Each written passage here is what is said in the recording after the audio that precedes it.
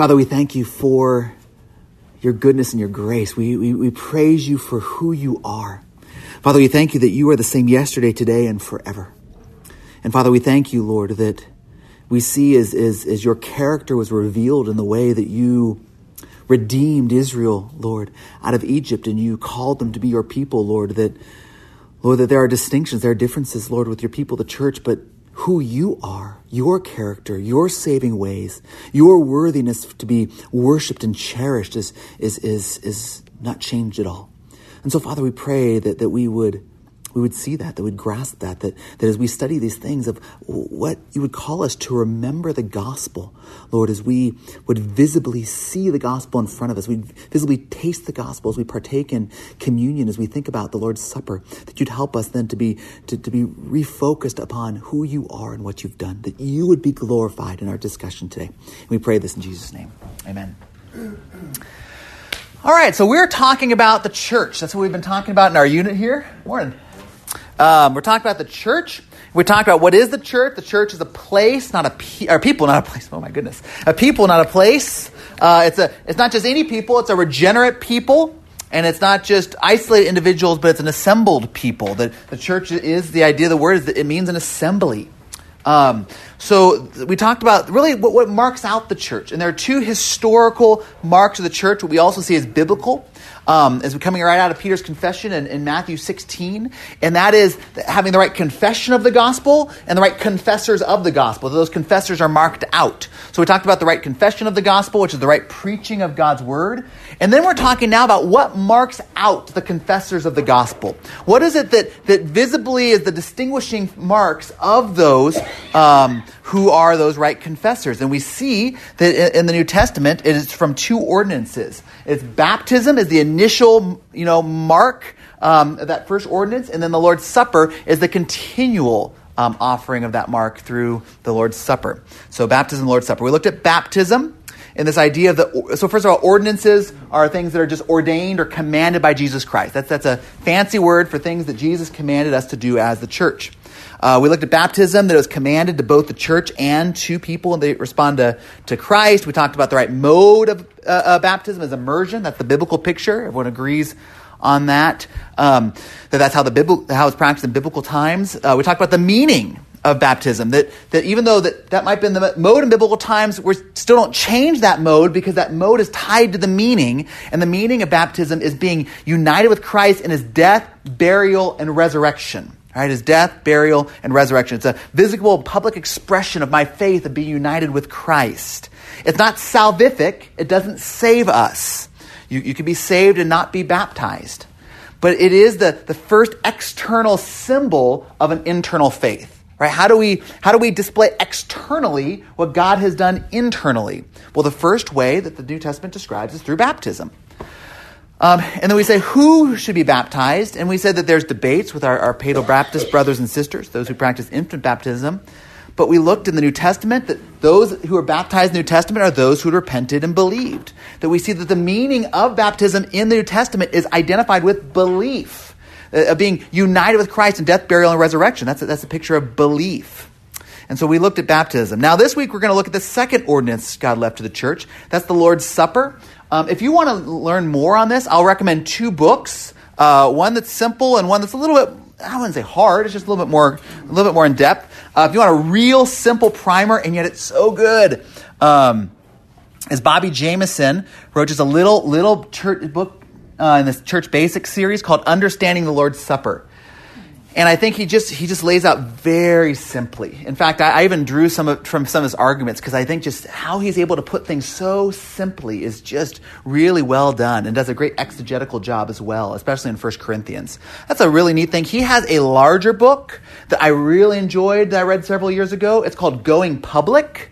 And that deals with the issues of all the issues that we've been talking about, baptism, and the Lord's Supper and membership in the church. So it kind of looks at these aspects of what is it, the marking out of God's people as the church. And I think that is excellent as well. That's a little bit bigger. Bobby Jamieson, and it's Jamieson. So he's an excellent resource on these issues. But here's what I want to do. we're going to look at this. There are two sections of Scripture in general that really focus on the Lord's Supper. The first is the Gospels, right? When we look at the Last Supper, as Jesus is instituting this, and then in Luke he says, do this in remembrance of me.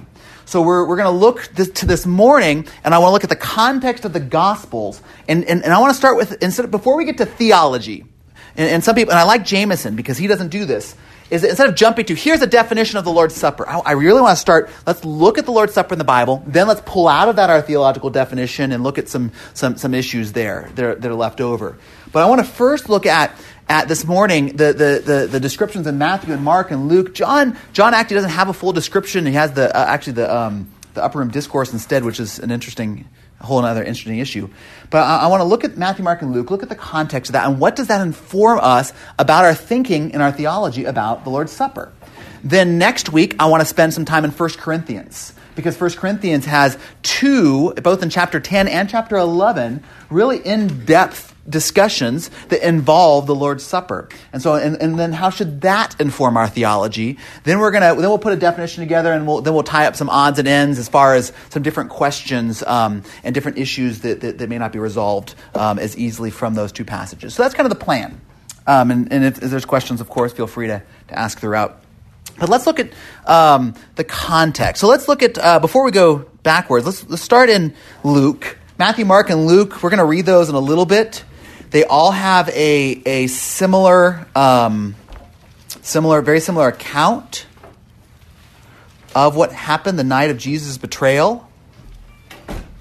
And we're going to, just to get us starting, we're going to take a look at Luke.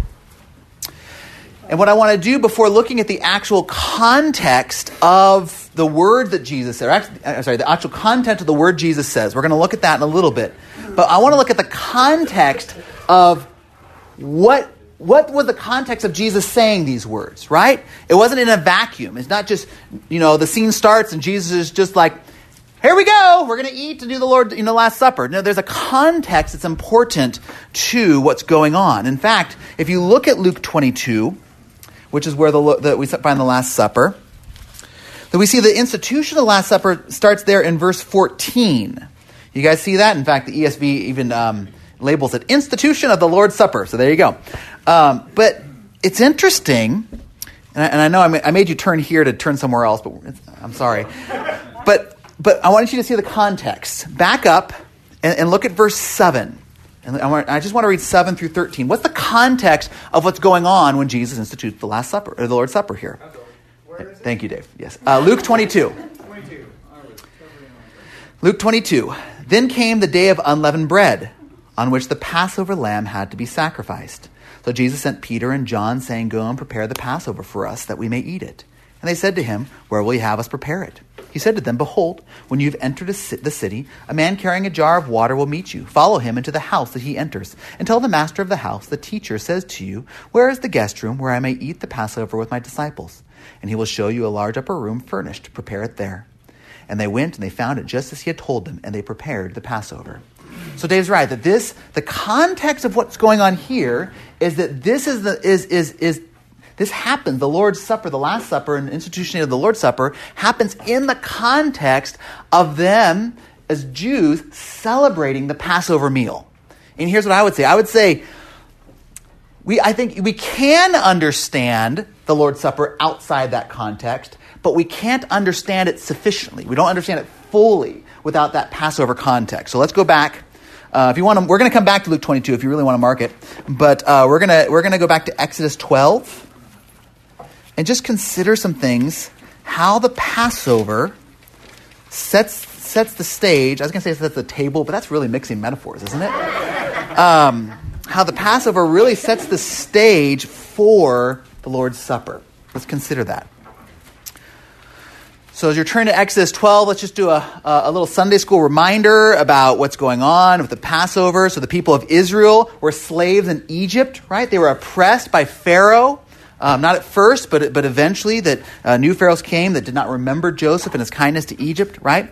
And so God raised up Moses to deliver them, right? Let my people go, right? But Pharaoh, he wouldn't let them go, so God sent plagues, right? And the final plague was what, Annika? What was the final plague on Egypt? There you go. It was the death of the firstborn, right? The death of the firstborn in Egypt. And if you think contextually, that all this started is because God told Pharaoh to let my firstborn son, right, Israel, go. Pharaoh wouldn't let Israel, God's firstborn son, go. And so Pharaoh, you see this final plague. And that takes us to Exodus 12. We're not going to read verses 1 through 6. I'll sum them here. Is that where each household is to take an unblemished lamb and to sacrifice it. And as we're going to see, that's a picture, it's a substitute, right? And I'm jumping ahead, but just to get our context, why should the Egyptians receive punishment for their sin and the Israelites not? Is it because the Egyptians were sinners and the Israelites were not sinners? No.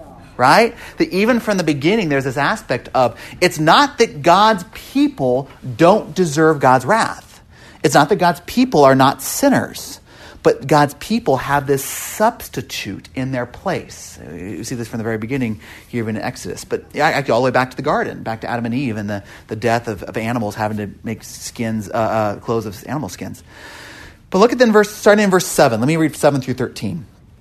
Where Moses tells the children of Israel, or God speaking through Moses, then they shall take some of the blood and put it on the 2 doorposts and the lintel of their houses in which they eat it. They shall eat the flesh that night, roasted on the fire. With unleavened bread and bitter herbs they shall eat it. Do not eat any of it raw or boiled in water, but roasted, its head and its legs and its inner parts.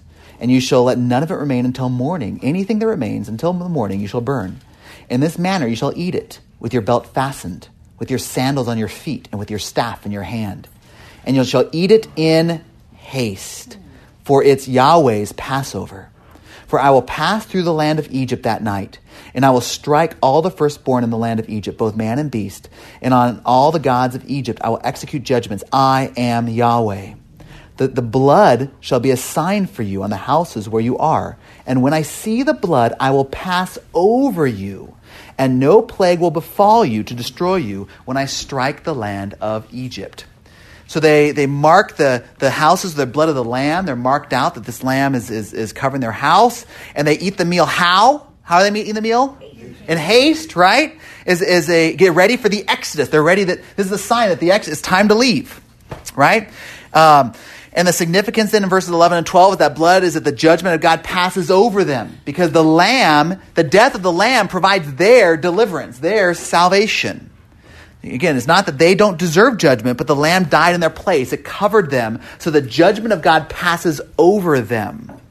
Then in verses 14 through 27, God commanded his people, not just there in Egypt, but for all generations to celebrate this Passover meal as a yearly remembrance. So every year, and this is what Jesus and the disciples are doing, every year you clean out the yeast because you're not supposed to have no leaven. You slaughter the animal. You eat with unleavened bread and the bitter herbs as a reminder of God's deliverance for the nation. And look at an interesting context here. Look at verses 26 and 27 down there.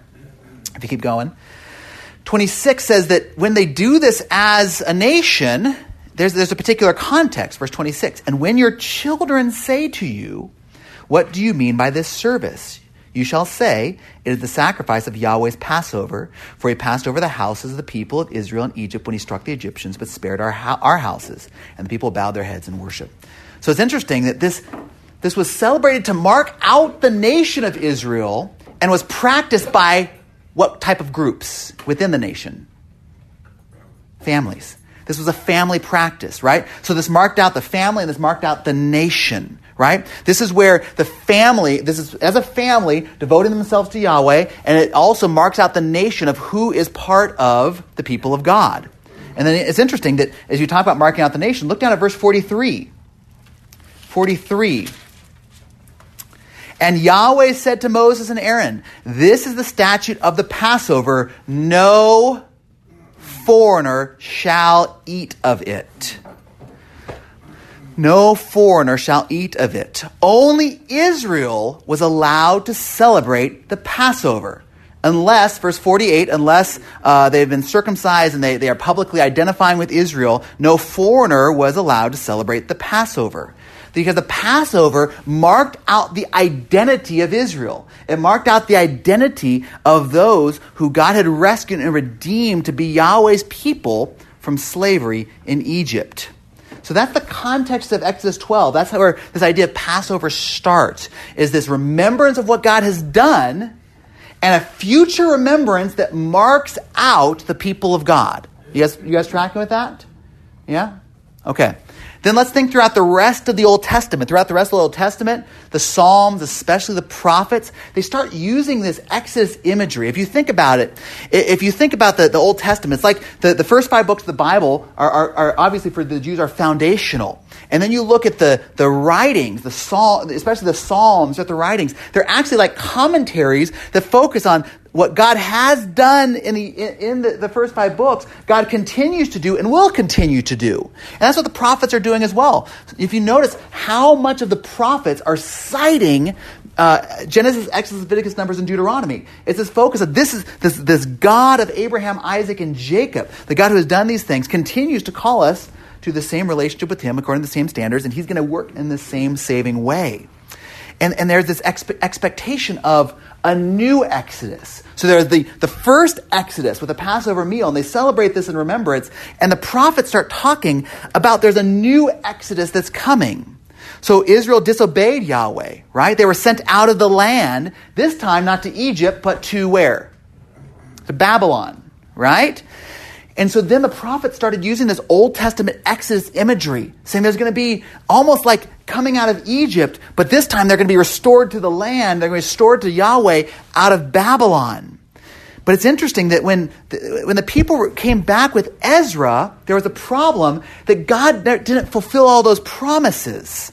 So when you start reading, if you went to the men's breakfast yesterday, Lee was talking about extra biblical literature outside the Bible. When you start to read that literature, you start to read how Israel was writing in terms of, yes, we're back in the land, but we're still waiting for God to fulfill his promises.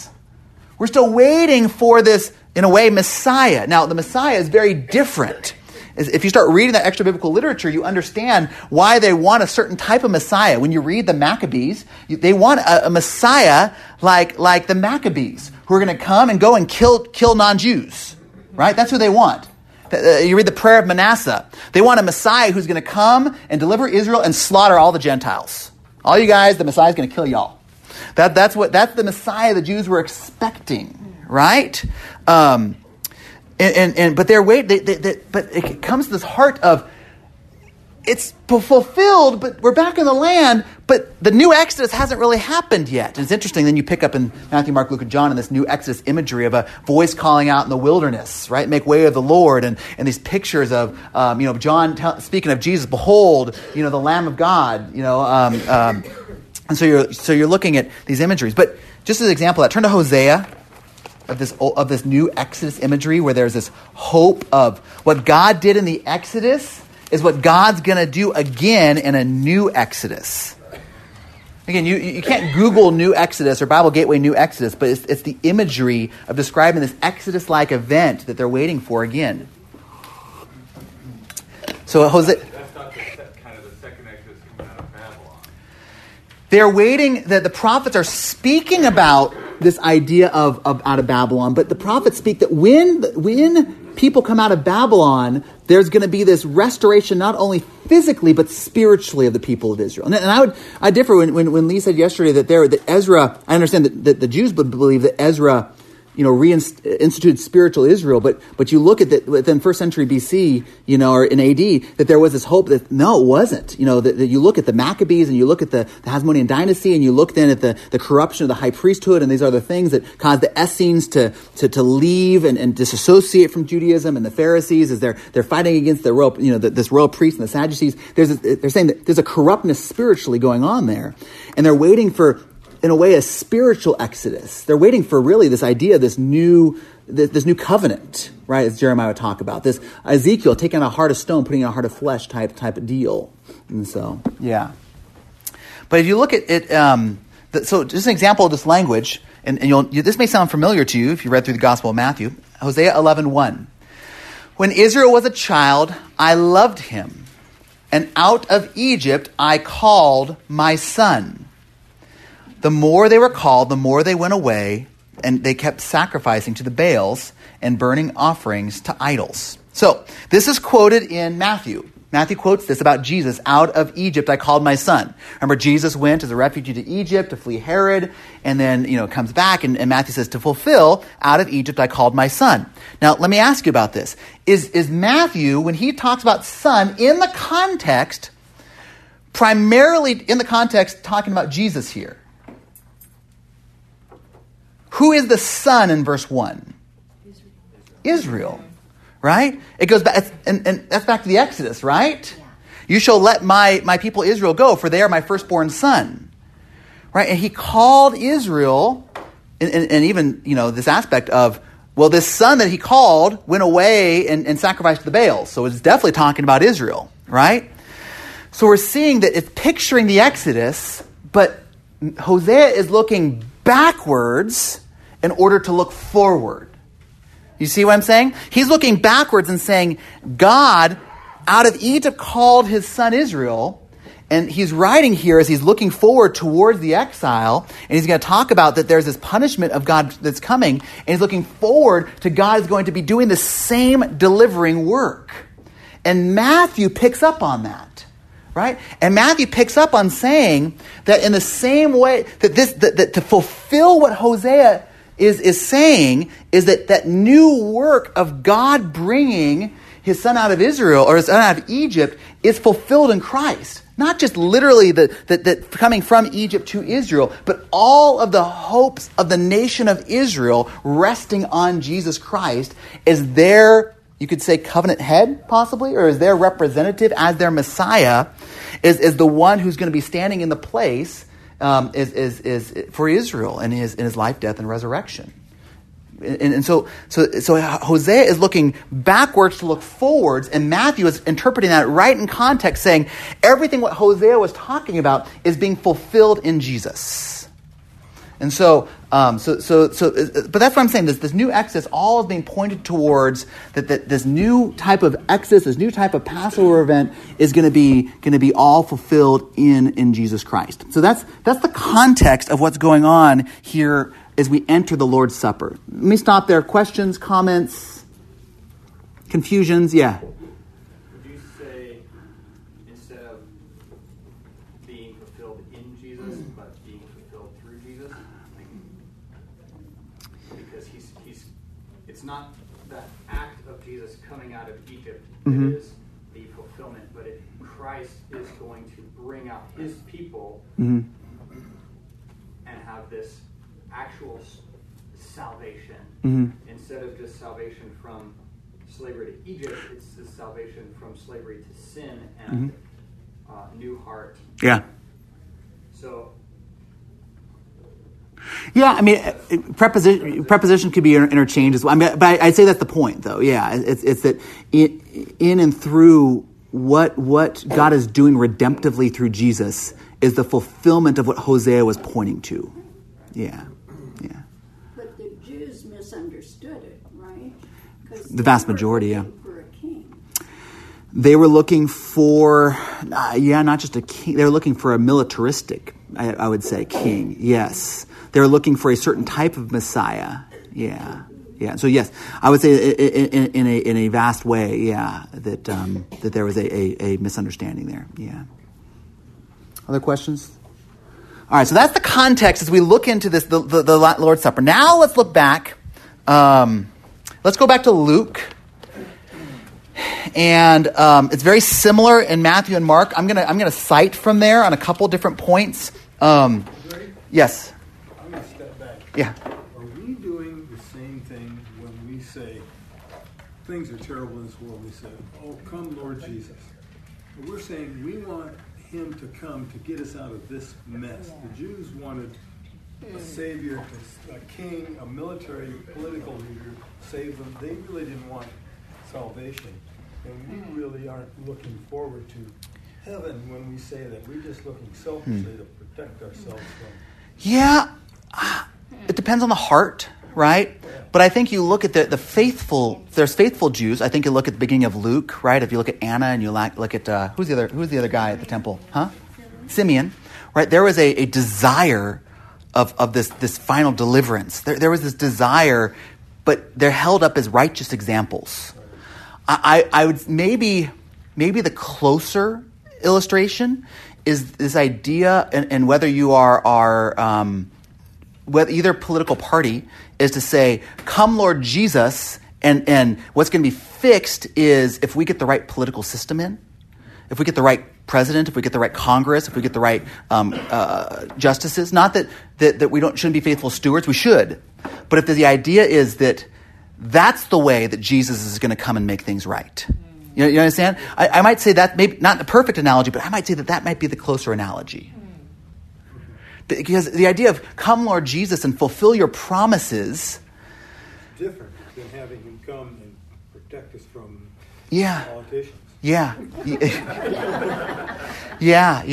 So I think, but I think part of it you're touched on there, and I would say it's the heart, right? If your heart is just, and you get back to John Piper's book, God is the Gospel. If your hope of Jesus coming and your hope of heaven is I get to be in a place with no sin and all the stuff I like and all the people I like and all this goodness, and has nothing to do with the presence of God. It has nothing to do with being with the Savior. He would say, that's not heaven. And much more, that's not a regenerate desire. God doesn't save us that we would cherish something above God. This not perfectly, but to somewhat quote John Piper. God does not save us to cherish something above God, including the blessings of heaven. God saves us that we would cherish and love the God who is God and who saved us, that Jesus is what makes heaven heaven. So that maybe that's another, if my hope of come Lord Jesus is just so that I can escape this world and be in a place with a bunch of people I like, then yeah, I'd say that you're mistaken of what the hope is. And the hope is, in our new covenant hope is this aspect of the fulfillment of being with God. I mean, you look at even those Old Testament pictures. It's not just that the lion is going to lay down with the lamb and the child play and the viper's nest, right? It's that the knowledge of the Lord would cover the earth as the water covers the seas, right? That's how it ends. That's the picture. What is it that makes all this as it is? What is it that makes paradise paradise? It is that perfect fellowship with God as Adam and Eve had in the garden. It's a restoration of that relationship perfectly forever. And so, yeah. Good perspective. Yeah. All right, so let's look at Luke 22, and let's think through now just... that was the picture of the first Exodus. Now let's think of this context of the new Exodus. What's Jesus saying here in the context is he's using this Exodus context in instituting the Lord's Supper. Look at verses 14 and 15 with me. Luke 22, 14 and 15. And when the hour came, he reclined at table, and the apostles with him. And he said to them, I have earnestly desired to eat this Passover with you before I suffer. And so he's eagerly waiting to celebrate this Passover. Interesting. It's reading a little bit that's not there, but it's just saying, if you look at, again, the Old Testament context, that it's the father teaching the children of what things mean. What does the symbolism mean? And it's this idea that he's instituting really this new family, which Jesus has been doing throughout his gospel. Who is my mother and sister and brothers? It says, obey the word of God. And Jameson, I like in his book, he says, by celebrating the Passover with his disciples, Jesus turns his friends into family. Jesus saying is his family are those who receive this sacrifice that he's about to give. And then look at verses 16 from there till 20. For I tell you, I will not eat it until it is fulfilled in the kingdom of God. And he took a cup, and when he had given thanks, he said, take this and divide it among yourselves. For I tell you that from now on, I will not drink of the fruit of the vine until the kingdom of God comes. And he took the bread, and when he had given thanks, he broke it and gave it to them, saying, this is my body, which is given for you. Do this in remembrance of me. And likewise the cup, after they had eaten, saying, this cup is poured out for you, is the new covenant in my blood. And so this must have been kind of surprising for the disciples. Think about a Jewish disciple who from the childhood, when you celebrate Passover, what is said by the head of the house? Well, what is said is, this is the lamb. then this is what the lamb symbolizes. This is the unleavened bread, and this is what the unleavened bread symbolizes. This is the herbs, and this is what the herbs symbolize. And Jesus gets up to do the Passover teaching, and that's not what he does. Right? That's not the meaning that is coming from this meal. Right? Jesus is taking the meaning of the Passover and he's reconstituting it to not look backwards to what happened in the Exodus, but saying that this is picturing what he's about to do at the cross. This Passover is about me, my body, right? The blood of the new covenant, as Matthew says, in my blood, right? The bread is broken, so his body would be broken. There's no mention about anything about the necessary or meaning of unleavened bread. Not saying it's wrong to take unleavened bread, but the meaning is not in the unleavenedness. The meaning is in the brokenness as his body would be broken. That's the main focus there. That the Exodus, and as the Exodus brought the old covenant, so Jesus' death would bring the new covenant. Right? Jeremiah 31:31. The old covenant was always meant to point to a new covenant.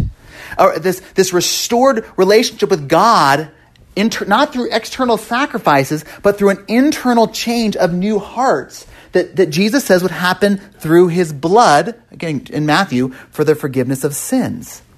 And it's amazing that there's not even a mention of the lamb.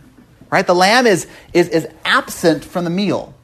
There's some commentators that would say it's absent. He makes no mention of the lamb on the table because he is the lamb in person.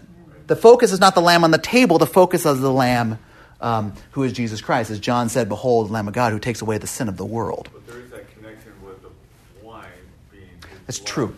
So there's a little connection there. But yeah, that's the physical representation now. So wine being his blood. Yeah, so the wine is his blood. And it's his blood, not necessarily the focus on it's shed, but it's the blood of the new covenant. Right? It's this blood the picture is not necessarily of yes, it's death, but it's death in the way that when Israel was at Mount Sinai and animals died and their blood was put on Israel as a sign of this covenant with them and God that they could have because of the sacrifice that allowed them to have that covenant with God. In the same way, he is doing that as the perfect sacrifice for those who would trust in him for the forgiveness of their sins. So that's is pulling that symbolism, as you're right, out of there. So he's taking that Passover and he's remaking it. He's to focus that it's about him and what he's about to do on the cross. And then look at verse 19. Back there in verse 19, he says that as he do this is given for you, do this in remembrance of me. So that this was to be done as a symbolism of Christ. He did that there. And then just as the Exodus was to remember God's redemption in Egypt, so that the church is to do this in remembrance of God's redemption at the cross and and Jesus' resurrection. And we'll see later in 1 Corinthians 11 that the church did obey this, and they quote these words and they say they do this in remembrance of Christ. And so we see what happens is that in the same way that the old covenant was marking out the people of God by the Passover, the new covenant marks out the people of God by the Lord's Supper. Right? It's a community meal. That the Passover identified, here are the people of God, the ones that celebrate the Passover. The new covenant, here's how you identify the people of God. Those who partake together at the Lord's Supper, the symbol of redemption. And so these are symbols. It's symbolic symbols. And I want to get back to, I don't want to do too much on the community aspect because I want to talk about that next week. 1 Corinthians 10 and 11 really pulls this idea of that communion is not just about me and God. It's about me and the church together in our relationship with God. So I'm not going to go too much in there. What I want to focus on is that Jesus is using these theological symbols of the Passover elements in the same way that God had initiated those in the Old Testament. They're symbols. It's like when we get married, right? Is that we have a wedding ring? It's a symbol, right? This ring really legally and practically in a lot of ways doesn't do much, right? In fact, funny story is when we're up there and when we got married, Amanda went to go put that ring on my finger and I'd gained a little weight, I guess. And she's kind of like, yeah. And so we are at the airport waiting for my flight, and It was not feeling. Was it colored? It wasn't colored, was it? Not quite yet. But it was like losing circulation, right?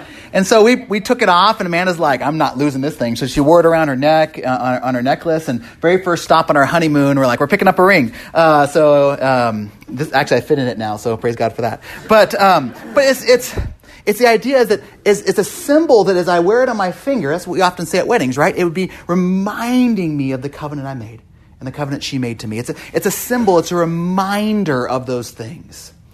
And that, I think, when we consider the context, it helps us some of the confusion about the Lord's Supper.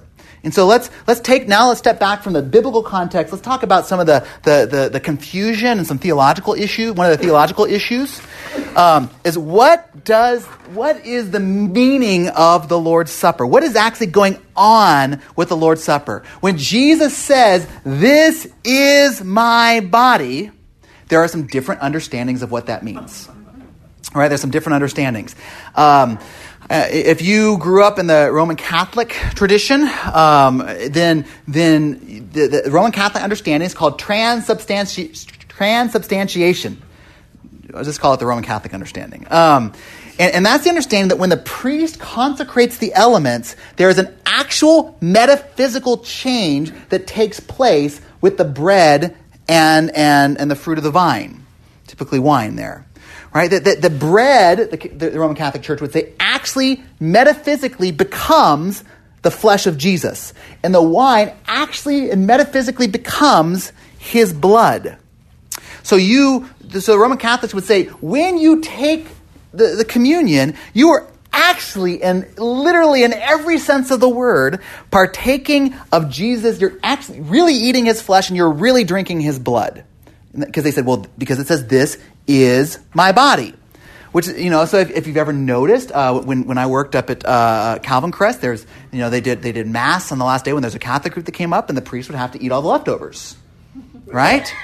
Because otherwise you're just leaving Jesus' body laying around, right? So the priest has to finish off what if they have too many. So I guess you have to make sure you don't count too many. But here's the problem with that, right? Is that how we should interpret what Jesus is saying here? This is where that word literal, how literal do you take the word literal, right? Literal, it has to mean it always has to mean in context. Always, right? So the Roman Catholics say, we're taking the Bible literally. You're not taking it literally. Well, we are taking it literally because we're understanding the context. First of all, Jesus often uses that word is or am to mean, literally means taking it as a metaphor, right? When Jesus says, "I am the vine and you are the branches." Jesus is not an herbal tree, and neither are you, right? In that sense, right? We are not metaphysically changed into branches when we become followers of Christ, right? And so there's a misunderstanding of that. And the biggest misunderstanding is the context of Passover. Passover was using elements as a symbolic picture. There are also other problems with the Roman Catholic understanding is that they would understand the Mass to be an actual sacrificial act. This actually gets turned into Jesus' body and blood so that Jesus would be, in a way, sacrificed again so that we can receive more grace that we need, right? Because that initial trust in Christ isn't enough. We need more and more grace through the sacraments to kind of overtake our sin. So that the problem is that's a denial of the gospel. Yeah. What's kind of weird to me is like that we kind of focus on the symbolic misunderstanding. Yeah. It's not true. In which way? It's not. What they say is happening. Yeah. If you tasted that and you tasted flesh, there's a little bit different chewiness in your mouth. It's clearly not true. Yeah. Regardless of the symbolism and all of that, even if their symbolism was right, it's still not happening. There's something wrong here. Yeah. And so there's some that's true. Even more obvious problem there. And the other problem with that is that it comes from an influence of how they think about that. Actually, especially in the Reformation times, that the priest would not let the congregation, would not the laity, partake of the cup, because in case they might spill it. Because if it's Jesus' blood, they would literally be spilling Jesus' blood and wasting Jesus' blood. So we're not going to let you take the cup. You can take the bread, but we're not going to let you take the cup. Only the priest get to take the cup. So there's an exclusion from the laity from the full participation of, and that's one of Luther, was also a huge problem for Luther when he understood the priesthood of all believers. Yeah. So if they're so literal with the Bible, why aren't they still celebrating Passover as well and all the other Jewish feasts if they're so literal? Because they're Yeah, I would say the Roman Catholic Church has some other issues when they think about Israel as well. But yes, yeah, there's some... Do they not, they could just, technically if they're doing that, they're cannibals. Do they not realize that? Yeah, so there's some problems. Let's look at second level. So Luther said, okay, there's some problems there.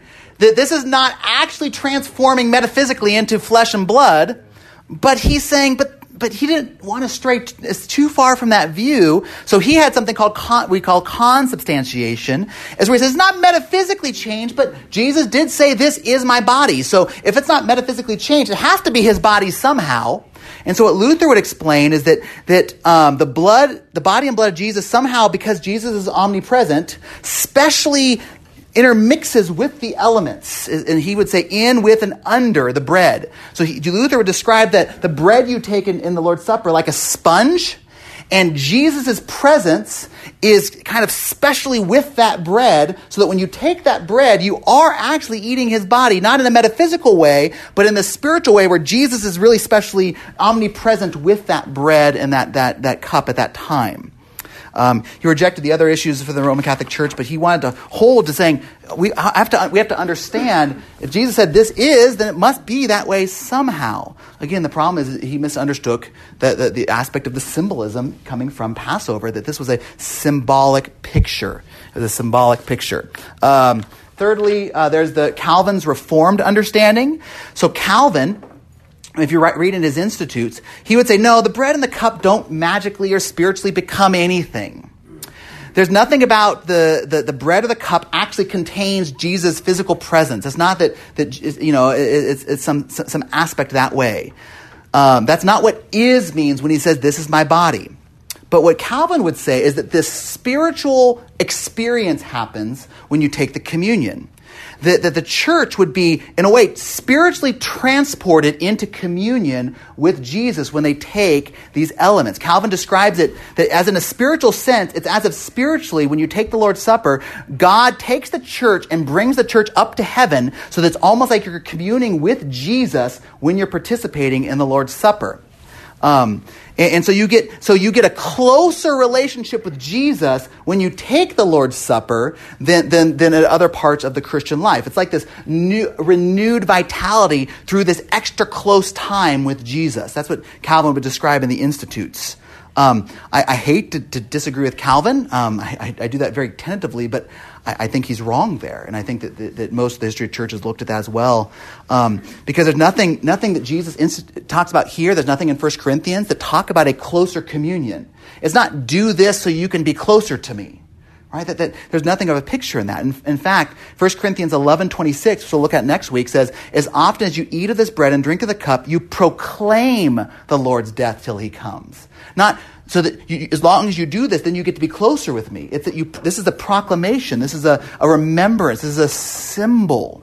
Right? Matthew 28:20 says, Jesus says, I am with you always, to the very end of the age, right? It's not saying, yeah, I really wasn't with you, but once we took communion, now we're good. I mean, it's a weird way of thinking about his omnipresence. So I think, we look at Calvin as logical, as understanding is a little bit off there. I think that our church would follow another Protestant reformer named Zwingli, which is probably the broad Protestant understanding today. Is that when Jesus said, this is my body, as we looked at the Passover symbolism, it's symbolic. Right? Just as the elements of the Passover meal were symbolic to remember God and his character and his redemption, so the Lord's Supper is to cause us to remember Christ and his character and his redemption. That Jesus is spiritually present everywhere. There's nothing extra special about the bread or the cup that makes it more special presence of Jesus. It's not a mystical experience. But it's sometimes when you say it's a symbol or a sign, we can say, oh, it's just a sign. It's just a stop sign. California, that means you don't have to really stop, right? But we need to remember that the Bible used symbols and signs for important reasons. These were things that God wanted us to think on and to meditate on, to remember and to influence us. There is value to the symbol and there's value to the sign. There's a reason why Jesus would say, do this in remembrance of me. That we should be looking backwards to the already redemption that Christ accomplished.